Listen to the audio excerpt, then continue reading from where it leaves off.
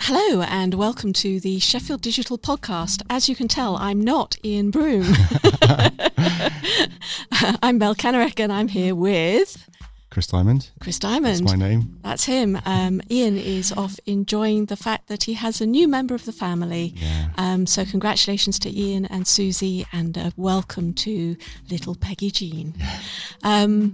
This is the bit of the podcast, or one of the episodes of the podcast, where we do news and views and updates of what's going on in Sheffield Digital, and it's just Chris and I, so we'll do our best to stay coherent because we haven't got Ian here to keep us in line. Yeah. As always, start off with some thanks to Rebel Base Media, who are a specialist podcasting company based in Sheffield Tech Parks. They let us use their lovely podcasting studio to record this podcast, and they offer a complete wraparound service. If you're thinking about doing podcasting or want to up your podcasting game, then they have loads of ways that they can help you and a platform for hosting your podcast as well. So we recommend getting in touch. So here we are. It's Friday the 13th of December, which is auspicious. Things have happened that we're not going to talk about. And this is our last podcast for 2019 and our last podcast of the decade. I haven't quite been able to wrap my head around that it's nearly 2020. No. But it's just Is it important? I don't know. I don't think it is. It's Olympic year. It's just a leap another year. Yeah. A leap year. It is, I think. Isn't it 2020? I think it's every Olympic year is a leap year. Oh, you're testing my memory. Someone now. correct me if I'm wrong. So let's start off with some good news. The first piece of good news we have is that we have a new sponsor, which is the law firm Keebles, who are based in Sheffield, and we're absolutely delighted to have them on board. There's a blog post about them and sponsor profile on our website if you want to find out more about them. But the reason that we're really pleased is that they've got a very open and friendly way of doing business. They really fit with the culture of Sheffield Digital, and they have a current practice in the technology industry, but they want to learn from the industry, from the businesses here in the city. What do you need? What are your problems? How can a law firm serve you better? So we're hopeful that over the course of 2020, we'll be able to do things with them that will allow you out there to feedback and communicate to them about the sorts of help that you need and allow them to provide an even better service. Yeah. So it's great to have it's good having a board. local legal company on board like that. It really is. Yes, stay tuned for more exciting stuff as we get into the new year. We're hoping to have another announcement in January about another sponsor, which will be of particular interest to freelancers and contractors and the companies that work with them. And we'll tell you more about that next year. Yeah. As soon as we've actually signed the things that we need to sign. Yes, things to be signed, always important. Last of all, the dates for the Sheffield Digital Festival in 2020 have been announced. Hopefully you've seen that on social media, but we'll be kicking off on Friday the 15th of May and running right the way through to Thursday the 21st of May. We'll do the main event on that last day, on the 21st. We're hoping to have a kick-off party on Friday the 15th, which will be a great excuse for a party. Yeah. And we've deliberately planned to include a weekend as well, so that there can be activities that are aimed at the general population in Sheffield and families and kids and that kind of thing. Don't take people out of work necessarily. Exactly. So get your thinking caps on over the Christmas break. If there's something that you would like to run as part of the festival, or you've got an idea of something that you would like to see happen, or if there's someone you'd really like to hear come and speak, then please get in touch and let us know so we can see if we can help make that happen. Should people get in touch with you specifically, Mel? Yeah, they can come straight to me. That's absolutely fine. As usual, mel@sheffield.digital or Slack or Twitter or all those other channels. I'd love to hear your ideas. We've got a really great organising team, people who've volunteered and stepped up to help do the organising, which is nice because that takes the load off Sheffield Digital and Field Design a little bit. But it also means we're going to be able to do more stuff. We've got more time to plan it, so it'll be better organised. And we're aiming just to make it bigger and better all round. So, yeah. But it's still a platform for people to run their own events during that week and exactly. have them promoted under the festival umbrella or as Festival Fringe? Yeah, so we're very much going with that fringe model again, which is why we want people to think about things that they might like to run, or if you've got a meetup that usually runs in that week, bring that in under the festival banner. If there's a particular event that you've been thinking about doing for a while, if you can schedule that during that week, that would be amazing. And come January, we'll be able to put the calendar live on the festival website again. You'll be able to start uploading your ideas. If you need help finding a venue, help with getting organised, then we've got enough people in the organising team now that we should be able to help with that as well. Brilliant. Excellent stuff. Yeah. Anything you want to add to the good newsiness, Chris? Oh, blimey. I don't know. Put you on the spot there. I think there has been some good news. I guess, one of the pieces of good news is that What Makes Sheffield was launched. Yes. I don't know if you've talked about that previously or... Nope, we haven't. And it's not on my list of things to talk about either. That's quite a big thing. It's basically Sheffield's placemaking marketing strategy, or place marketing strategy, I should say. Yeah. Which has come out of their bid to become the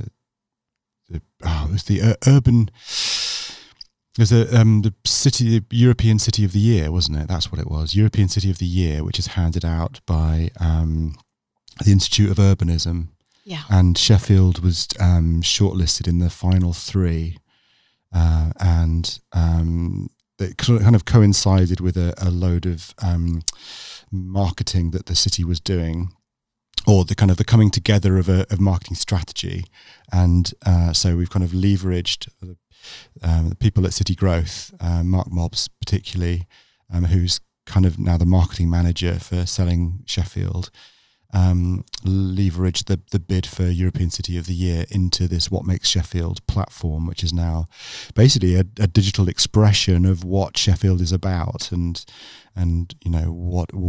what's important to the experience of living and working and setting up companies in Sheffield. So it has lots of different sections, and there's quite a bit of information in there about the digital technology sector and industry, part of which we've kind of fed into with the quarterly briefing and things like that. But it's a really interesting and visual expression of Sheffield. It's something that we've really lacked for years, is having a kind of a high quality online view of what Sheffield is about and how it ticks and who's involved and what kind of things are here. So it's really nice to see, and it's really nice to see that it's kind of set up to change as well, so that content can be refreshed fairly easily. It's got a great vibe to it, and I think Mark's done a really good job of reflecting the essential Sheffieldiness of Sheffield, and the thing about the way that Mark has set it up is that he really wants people to contribute, and he wants it to be a live site that evolves and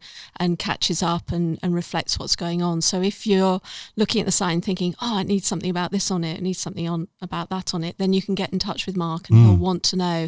And he wants people to share it as well. So, very much. Do your social media thing with it, share it around your friends, and generally help make noise, because Marketing Sheffield doesn't have massive budgets, so they're really relying on the power of the crowd to push this new messaging out as far as we can. Yeah, Sheffield didn't win European City of the Year. I should probably just make that clear. I can't remember. Never mind. But the fact that it was shortlisted for the last 3 was a really, really quite a big deal. Yeah. But also, I think it sets the city up for future bids as well. So we've talked about the fact that there isn't a good place marketing function in Sheffield for quite a long time. There hasn't been since kind of the early part of the decade, really. Yeah. We've kind of gone quite a long time without a really good set of central messages coming out. So it's really good to see this into the new decade. It is. Okay, so should we talk about what we've been up to since 3 weeks ago? Yes, we need Ian's intro. We need to record his intros and just play them or something on a... Oh, well, I'm sure that when Ian listens to this, when he does all his editing magic and gets it ready for uploading, I'm sure he will cut, paste and generally tidy us up.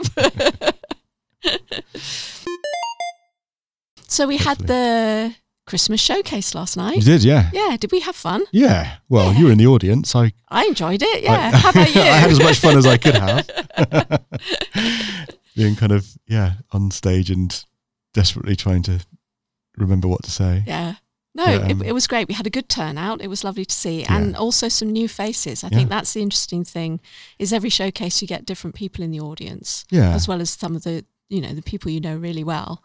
So that was fantastic. And we had some really great presentations. Yeah, I was really pleased with every showcase we've done we've got some great people up talking, and it was a really, we always try and have a balance of, large companies, small companies, different kinds of project, different areas of activity, different kinds of people up speaking. I think it had good variation. Yeah, I was pleased with it. And they were all the talks were videoed again, weren't they? So they'll be up on YouTube, and I think Ian also takes the audio and turns them into podcast. All the audio was recorded off the desk, so we'll put that out as a podcast special as well, hopefully.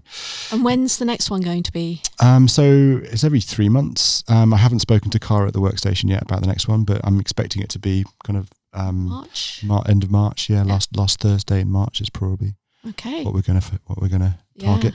So again, if you're out there and thinking you'd really like to come and tell us about a project you're working on, or something that you've achieved, or a challenge that you've been through recently, get in touch and let us know. The purpose of it is to showcase what is produced here. Yeah.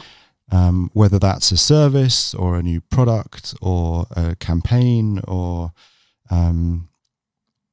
we had the robotics team from the UTC on stage yesterday, who were about to start their 2019-2020 campaign in the WEX robotics championships.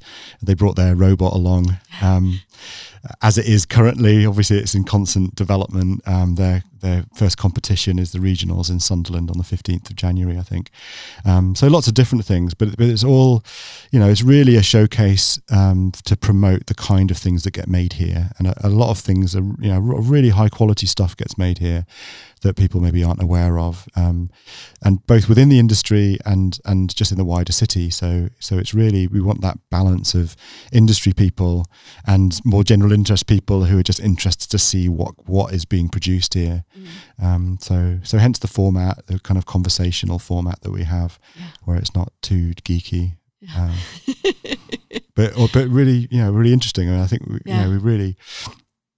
I really enjoy drawing out some of these things out of the people that are coming and presenting. Yeah.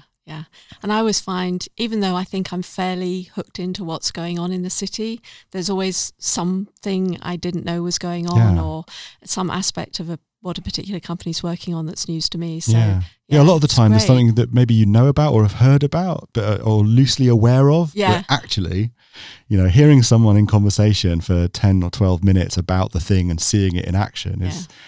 It's really fascinating. It's very good. So yes, if you've got an idea, hit us up. Let us know.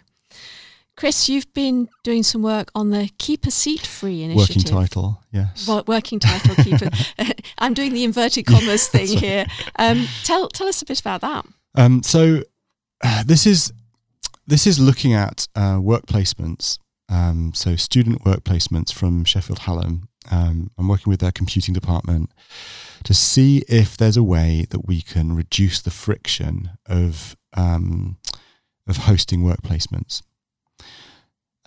So understanding what the challenges are, both from employers and from the university and the course leaders and students, and seeing if we can kind of come up with creative solutions to address those. So part of it, to me, is about standardizing. There's constant kind of I don't know, there's kind of this behavior where a lot of these things are just kind of done bespoke. Yeah. And the people that are organizing or trying to place students at the university are under a lot of pressure to place a lot of students, more students now, because there's a corporate directive strategy at Hallam to provide 3 weeks of work placement to every student in every year. And in computing, that specifically means first years. The second and third year, they kind of have covered. But so they're under pressure to place students. And so they're basically horse trading a lot of the time with companies. to shape, the placement to the company's needs, which is fine. And, they can kind of maximize the value, but it's solved on an individual basis and it doesn't scale. Well, that's just it. And there's no way they can deliver. No. What did he say? 400 a year. A year. Mm-hmm. That's just from one department. Yeah, impossible to coordinate on an individual basis. So really, this scheme is like how can we reduce the friction and standardize it so that the university knows what they get, the students know what they get, the companies know what they need to provide and what they're going to get, and it's a matchmaking thing, and it's just kind of it can be turned into a behavior. It's just, this is just how you do it. And it may not be the be all and end all. It may be that, individual companies do other things on top. One of the things, I should maybe just backtrack a little. So this idea has been discussed amongst people for the last 6 months or so at least. Right. And it's got to the point where the department wants to try a pilot. And they want to engage with some companies to be trialists. Mm-hmm. And they want that to kind of start in the new semester, which, so maybe February or March. And I organised a working lunch at the university to bring some employers together. So I engaged about 40 of our members and other companies that I thought would be appropriate, that would put a broad, not broad range of different size of companies, and we had our kind of working lunch session earlier this week, and there was a lot of companies showed interest. A lot of companies actually turned up. You were there. Yeah, it was really good. We just fit around the table. It was like a massive table in Aspect Court, so we, on the one hand, we don't want individual companies to offer too much, because it basically creates too much competition in the ecosystem for these placements. But equally, we don't want them to not offer very enough, because then there's no value to the student, and the students don't want to take it up. Yeah.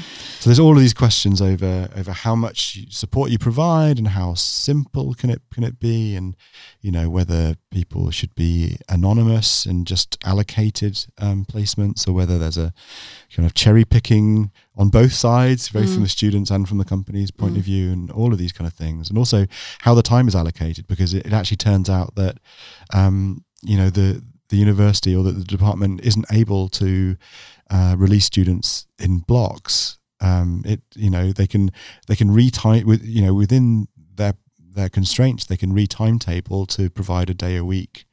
Yeah, and it has to be the same day every week. It has to be the same day every week. Yeah. So there's all of these questions. So this kind of there is an outline design for this pilot emerging, basically, which I'm going to write up and share. There's a cohort, a mailing list of companies that have expressed interest in this. If anybody out there is also interested in being part of this process, wants to be part of the pilot, wants just to stay involved and kind of informed of what's going on, drop me a line and I'll add you to the list.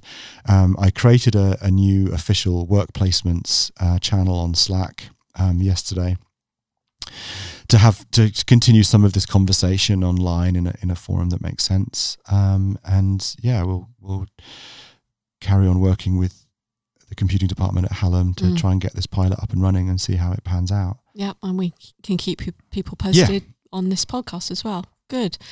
Okay. What else have we been doing? I went to a UK Tech Cluster Group meeting in Cardiff. Yeah. I'd never been to Cardiff before. That was fun. No, it's a really, I didn't get to see a lot of the city, but I had a good walk around the city centre, and they've got some impressive architecture. It's really nice. And the Parliament building. And I didn't get to see the Parliament building, unfortunately. I don't think. Well, it's an assembly, isn't it? Yeah. Anyway. Cardiff. I found nice coffee shops. That's important. Excellent. I don't know anything about this meeting, actually, so I should just interview you about it. Oh, okay. You can interview me if you like. I've got some notes here. Go on. Give me your best shot. Why did you go to Cardiff, Mel?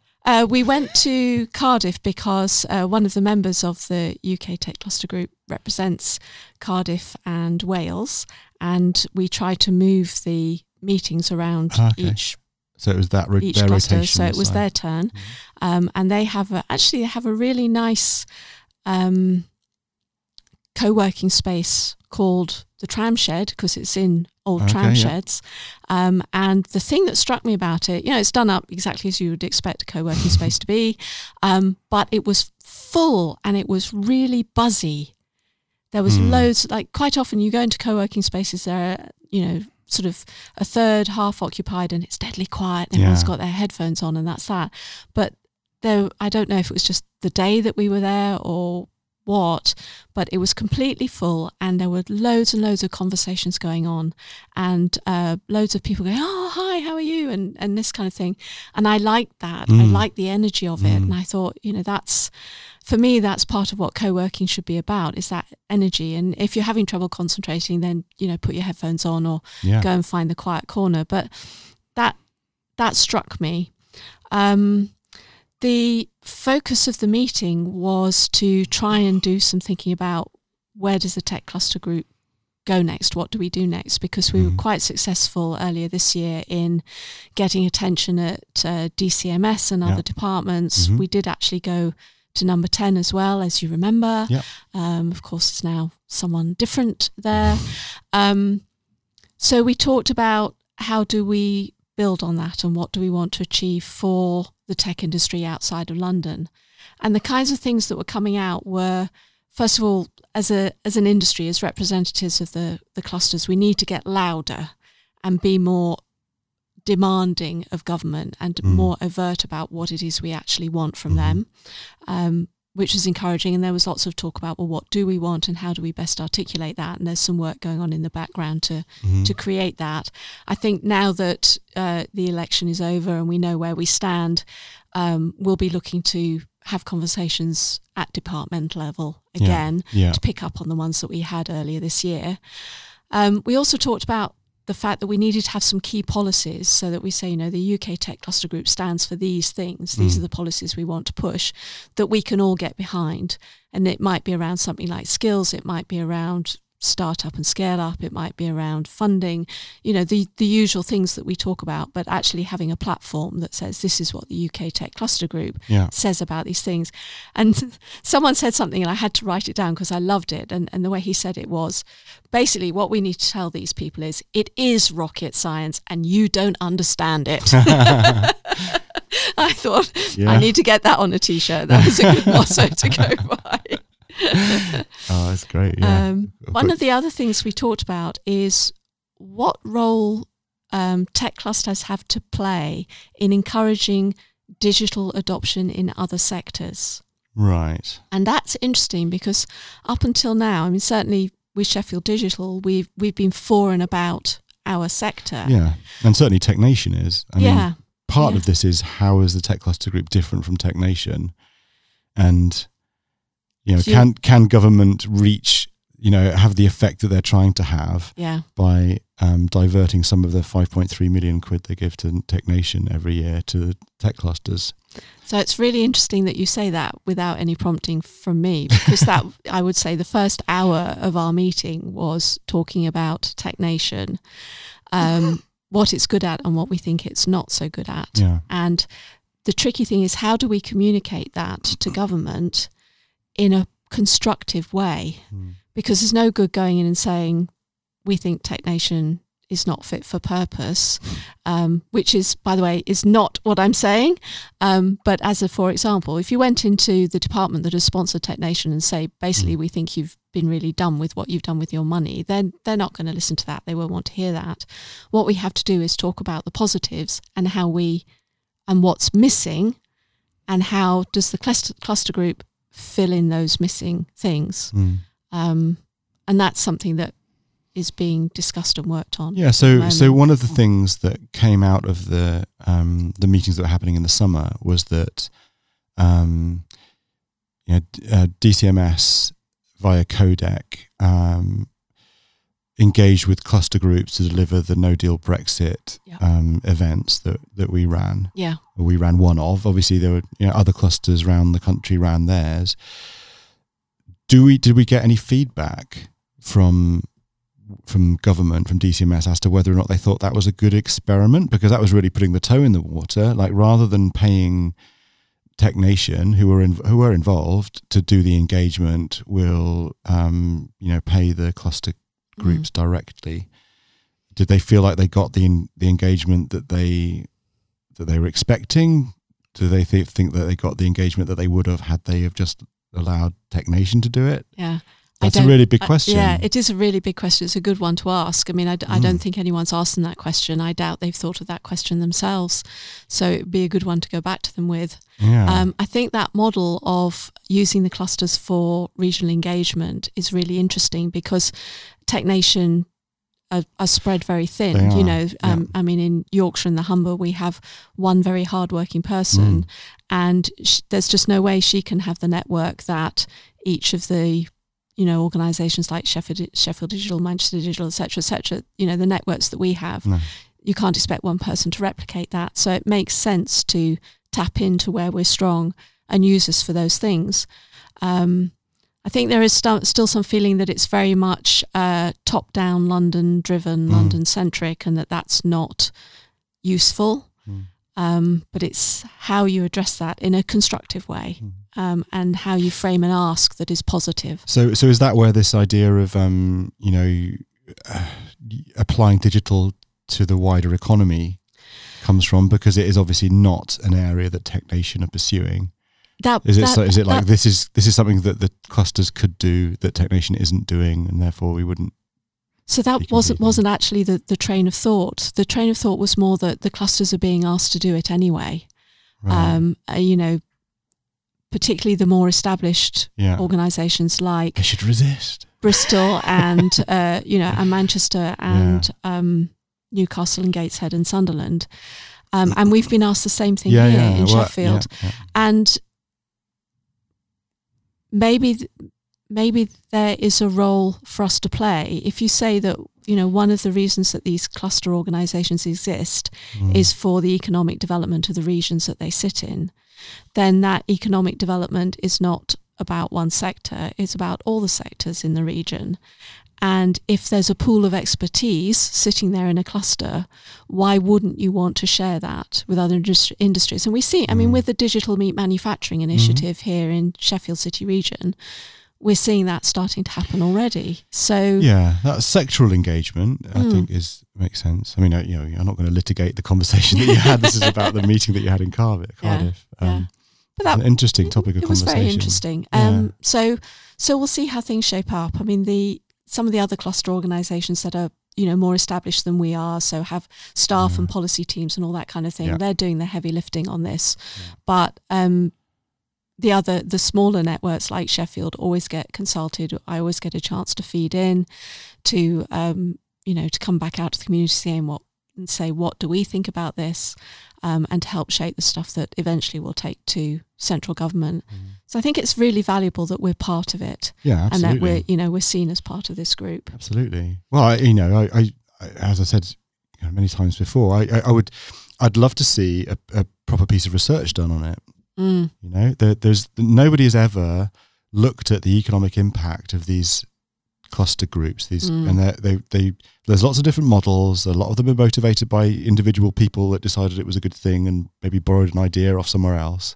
But they exist all over the place, and they're working really, really hard. And some of them live and die and disappear, and some of them are supported institutionally and through public money, and some of them are completely private. And they all kind of do similar things, but not all the same things, and they all have different governance. And no one's ever looked at it in comparison and what model works best and what has the overall impact been, and all of this stuff. I think it's a really fascinating topic. Sounds like a great PhD for somebody. It does. Yeah. So that was my trip to Cardiff. Cool. I'll go to Cardiff. Last thing, Ben Ather from the Developer Academy ran a skills roundtable at Collider. Okay. He was on our podcast earlier this year. Yes, he was on our podcast earlier this year. And he got together a bunch of different people, some businesses, some sector people, some skills and education people, and Simon Cookson, I was going to say compared, but that's not the right word. Facilitated the session, did it extremely well. Yeah. And it was a really great group, and we had some really good discussions, and there was real enthusiasm around the room to tackle the challenges that we face around digital skills. And this is skills for the tech industry, right, and digital technical skills for the other sorts of industry that need high-level skills. We're not talking about the general, digital enablement and, yes, and can everybody use a computer sort yes, of skill. Yes. So not the things that you were talking about just a minute ago in terms of digital to the wider economy, but no, not so much. Skills as it supports the tech industry. Definitely. Yeah. And a couple of ideas came out of that. The whole session is being written up. Claire Fletcher came along and acted as note taker, and I can actually see on my phone that she's now posted something for me to check that she's written up. So hopefully we'll be able to publish that about that then. Really soon.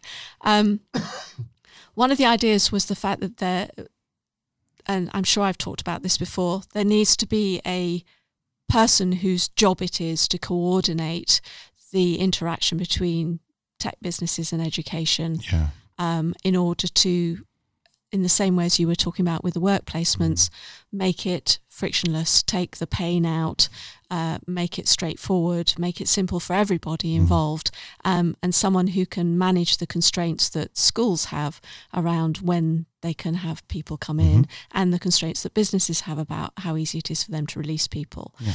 So, and people sort of looked meaningfully at me across the table and said, well, this is something Sheffield Digital should do. And I said, I agree. How do you propose that we pay for it? And then there were some really good ideas around the table about how that might be paid for, right, which I don't want to go into yet, because I think there's some work that needs to be done in order to make that clearer. But I think it was great to have ideas from the community about, okay, we think this is something worth doing, and here are ways that perhaps it could be financed. Yeah, there's a much stronger ask as well if it turns into a proposal that goes to funding bodies, exactly, locally and regionally. Yeah, and look at it, then it feels like now is the time to come up with that clear proposal. Yeah, out of interest, did any of the subsectoral consideration come up in that? I'm still interviewing you. Because one of the things that has kind of become a bit clearer looking at EdTech recently is that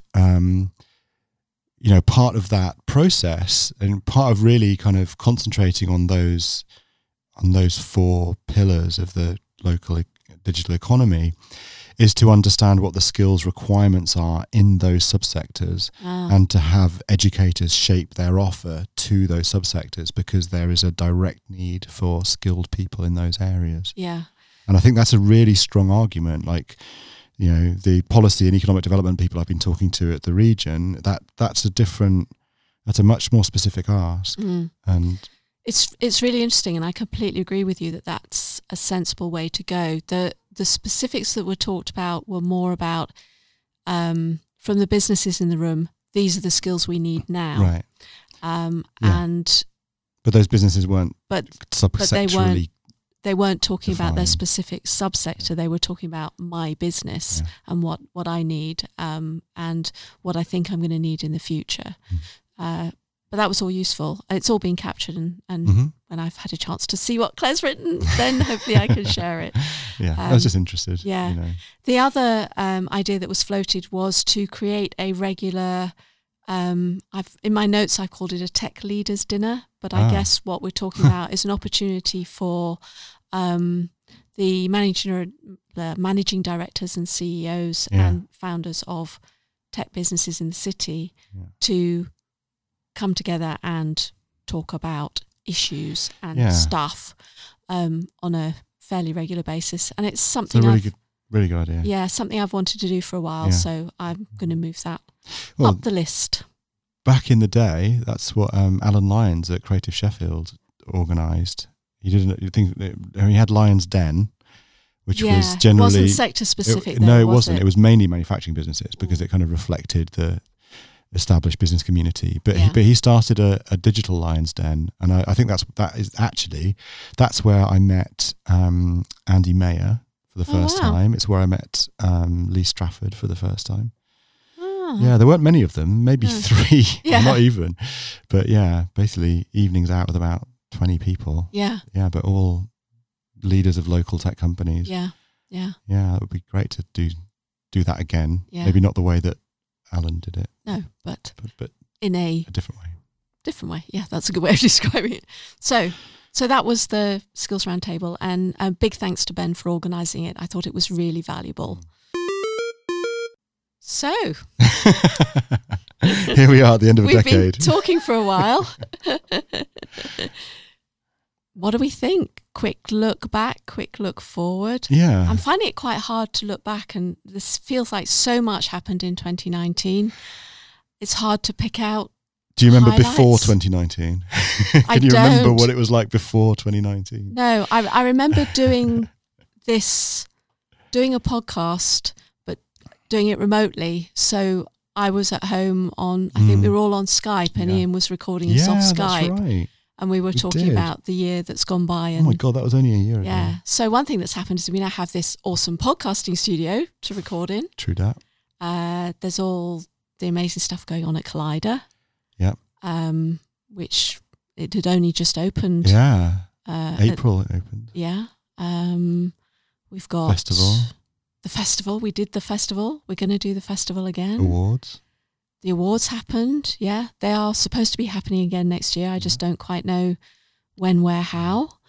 iLab opened. Twinkle Hive. Yeah. I mean, I think so much. It would not surprise me if we look back at 2019 as the watershed year, really. Nice bit of editorial there. Well, it's been the year of showcases. Yeah. We started the first showcase a year ago, but it was a different format. So Spring Showcase was the first time we did the onstage chatty thing. Yeah. But also all of the conversation that led up to the quarterly briefing, and it's it was like a maturing, I think. Yeah, I would really agree with you, and I feel like next year needs to be the year that we build on that and kind of bring some stuff to fruition. Yeah. Feels like there's been a lot of groundwork laying for the next phase this year, and the question in my mind is, can we deliver on that next year? That's going to be the challenge, isn't it? Yes. Yeah. Yeah. Can we deliver value to some other stakeholders? Yeah.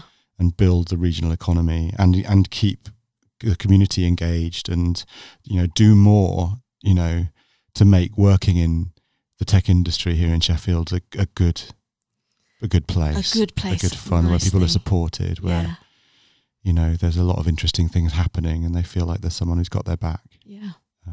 And that people could work with, and that we stay approachable, and these kind of things.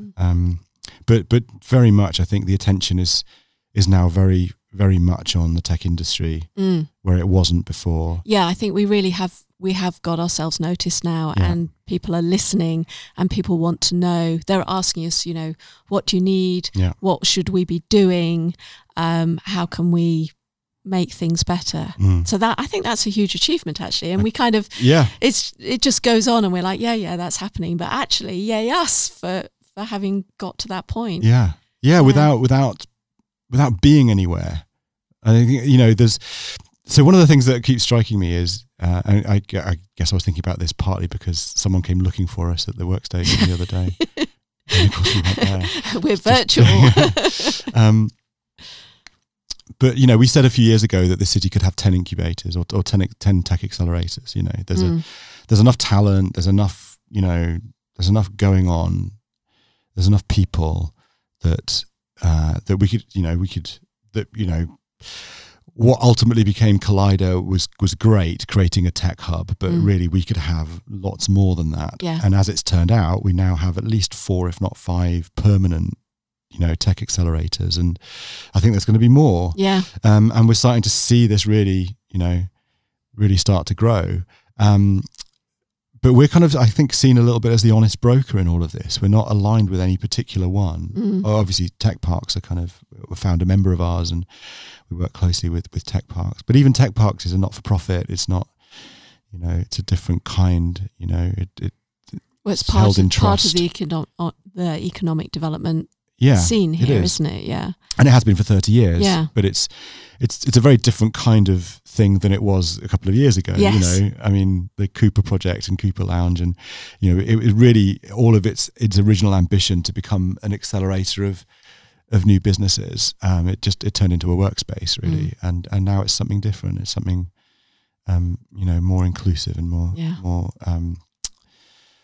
nurturing. But yeah, so I think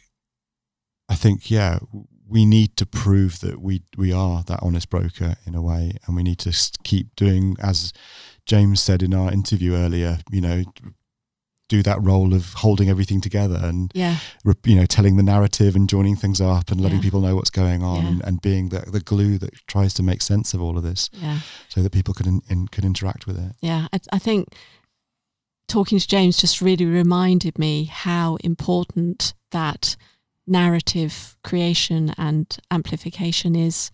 It's so easy for that to slip away when you're doing all the doing, but I actually think it's one of the most important things that Sheffield Digital can do, is to be the place to go where you hear these stories, where you can understand what are we talking about when we talk about the tech industry in the city and the city region. Yeah.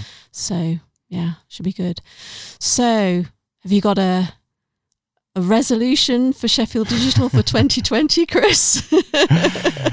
Have I got a resolution? I don't know. I said, so, I think it was James before the podcast earlier asked me how I'm doing, and I said I'm doing just enough not to have anything fall apart in utter You're just holding it together. I know that feeling. It seems like that's my resolution, to operate at maximum efficiency, which is basically just on the verge of everything collapsing at every moment. Yeah, so that's interesting you were saying that, because I was going to say my resolution is for Sheffield Digital not to kill me. Yeah. Which would be a bit dramatic, but I think that's it, and I think that's it maybe for both of us. But I think there's. You risk repeating yourself over previous years and saying, I look into the future and I see it all working out, kind of thing. But I think maybe there is a path to maintaining this way of working and delivering the things that I think the groundwork that we've set up this year in terms of turning things into products that we can repeat and get more efficient at doing, and that can can be financially viable, through sponsorship or whatever. That's my resolution. I want to make sure that happens. Yeah. It's not, I want to do this other great idea thing that actually overstretches the organization and our ability to cope, and the whole thing falls down. I want, and it's not that I want to just consolidate and do no more than, what we have been. But I want the things that we've kind of committed to. I want to deliver them. Yeah. And I want to deliver value to our community and to, the wider city and region, who we're increasingly working, on a new basis with, which is really, really refreshing. It's so different from what it was before. So yeah. Well, that sounds like a good resolution. I'll go with that one. And obviously, I want you not to leave and, collapse in a heap. No, I'm fairly good at pulling back just before I collapse in a heap. So I will continue to do that. Easing our load a little bit would be good too. Yeah. So there are upcoming events to talk about very quickly. So, Chris, why don't you do the events? Okay. So the first one we've got in our list here is on the 17th, which is sometime next week. Yes. I'm not sure what day it is at the moment, but it's the 13th, isn't it? So it is Friday the 13th. Yeah, this will be Tuesday, I guess, or something like that. Anyway, Sheffield ML, Sheffield Machine Learning meetup is on the 17th. There's another Digital Meets Manufacturing lunch on the 18th. Also on the 18th is Shrug's Festive Meal. So that's the Sheffield Ruby group, user group. They're having their Christmas meal. Then on the 19th, which presumably must be the Thursday, is Immerse Sheffield. They're doing a Christmas gaming special. So I might be up for that. That sounds like a good thing to do before Christmas. I might bring my kids along. And then, so we've got the last Geek Brekkie of the year on the 20th, on the Friday morning, and we're back the week after the New Year. So 3rd of January, I think we'll be back. Not to say that people can't go there anyway. It's just that I'm not going to be there. That's all. Doesn't mean it's not happening necessarily if you want to go. Then every Friday evening in January, Sheffield Hackspace have got open evenings. So if you want to go along and see what the Hackspace offers there at Portland Works, you can go on a Friday evening. And on the 7th of January, we've got .NET Chef. They're doing lightning talks. And on the 9th, we've got Go Sheffield. So people interested in Go, the Go language, Google's language. And then on the 15th, it's .NET Chef Connect 4 Game Bot with David Betteridge. Sounds interesting. It does. I've also got something else to announce, actually. I've just got the date through for the next Smart Sheffield, which I think will be the 13th. Is that right? It's the Monday. Yeah, the 13th. Excellent. Will be Smart Sheffield, and it'll be in the Diamond Building in the Mindsphere Lounge, and it's probably going to be looking at security in smart cities. Okay. Great. And just very quickly, a couple of thank yous to some new company members that we have. HR Media, PR company, have joined us. So we now have 2 PR companies as members, which I think is marvellous, because that shows that the PR industry is recognising that we've got a story to tell here in Sheffield. Yeah, that's right. Absolutely. Really glad to have them on board. Yeah, look forward to working with them. And also a startup called Starling, who do document control software for manufacturing. And I think we'll be hearing from them at the March showcase as well. Yeah. So that's something to look forward to. So now I will try and do an Ian, which is to say, please subscribe to the show you can subscribe to the podcast in iTunes or whichever app you prefer to use, for example, Overcast or Pocket Casts. You can find out more on our website at sheffield.digital/podcast. Please spread the word and leave a review. And it just leaves me and Chris to say that we wish you a very, very happy Christmas and a peaceful, healthy, kind New Year. Rutsch gut über, as they say in Switzerland, which means have a happy slide into the new year. That sounds good to me. See you on the other side, everybody. Bye.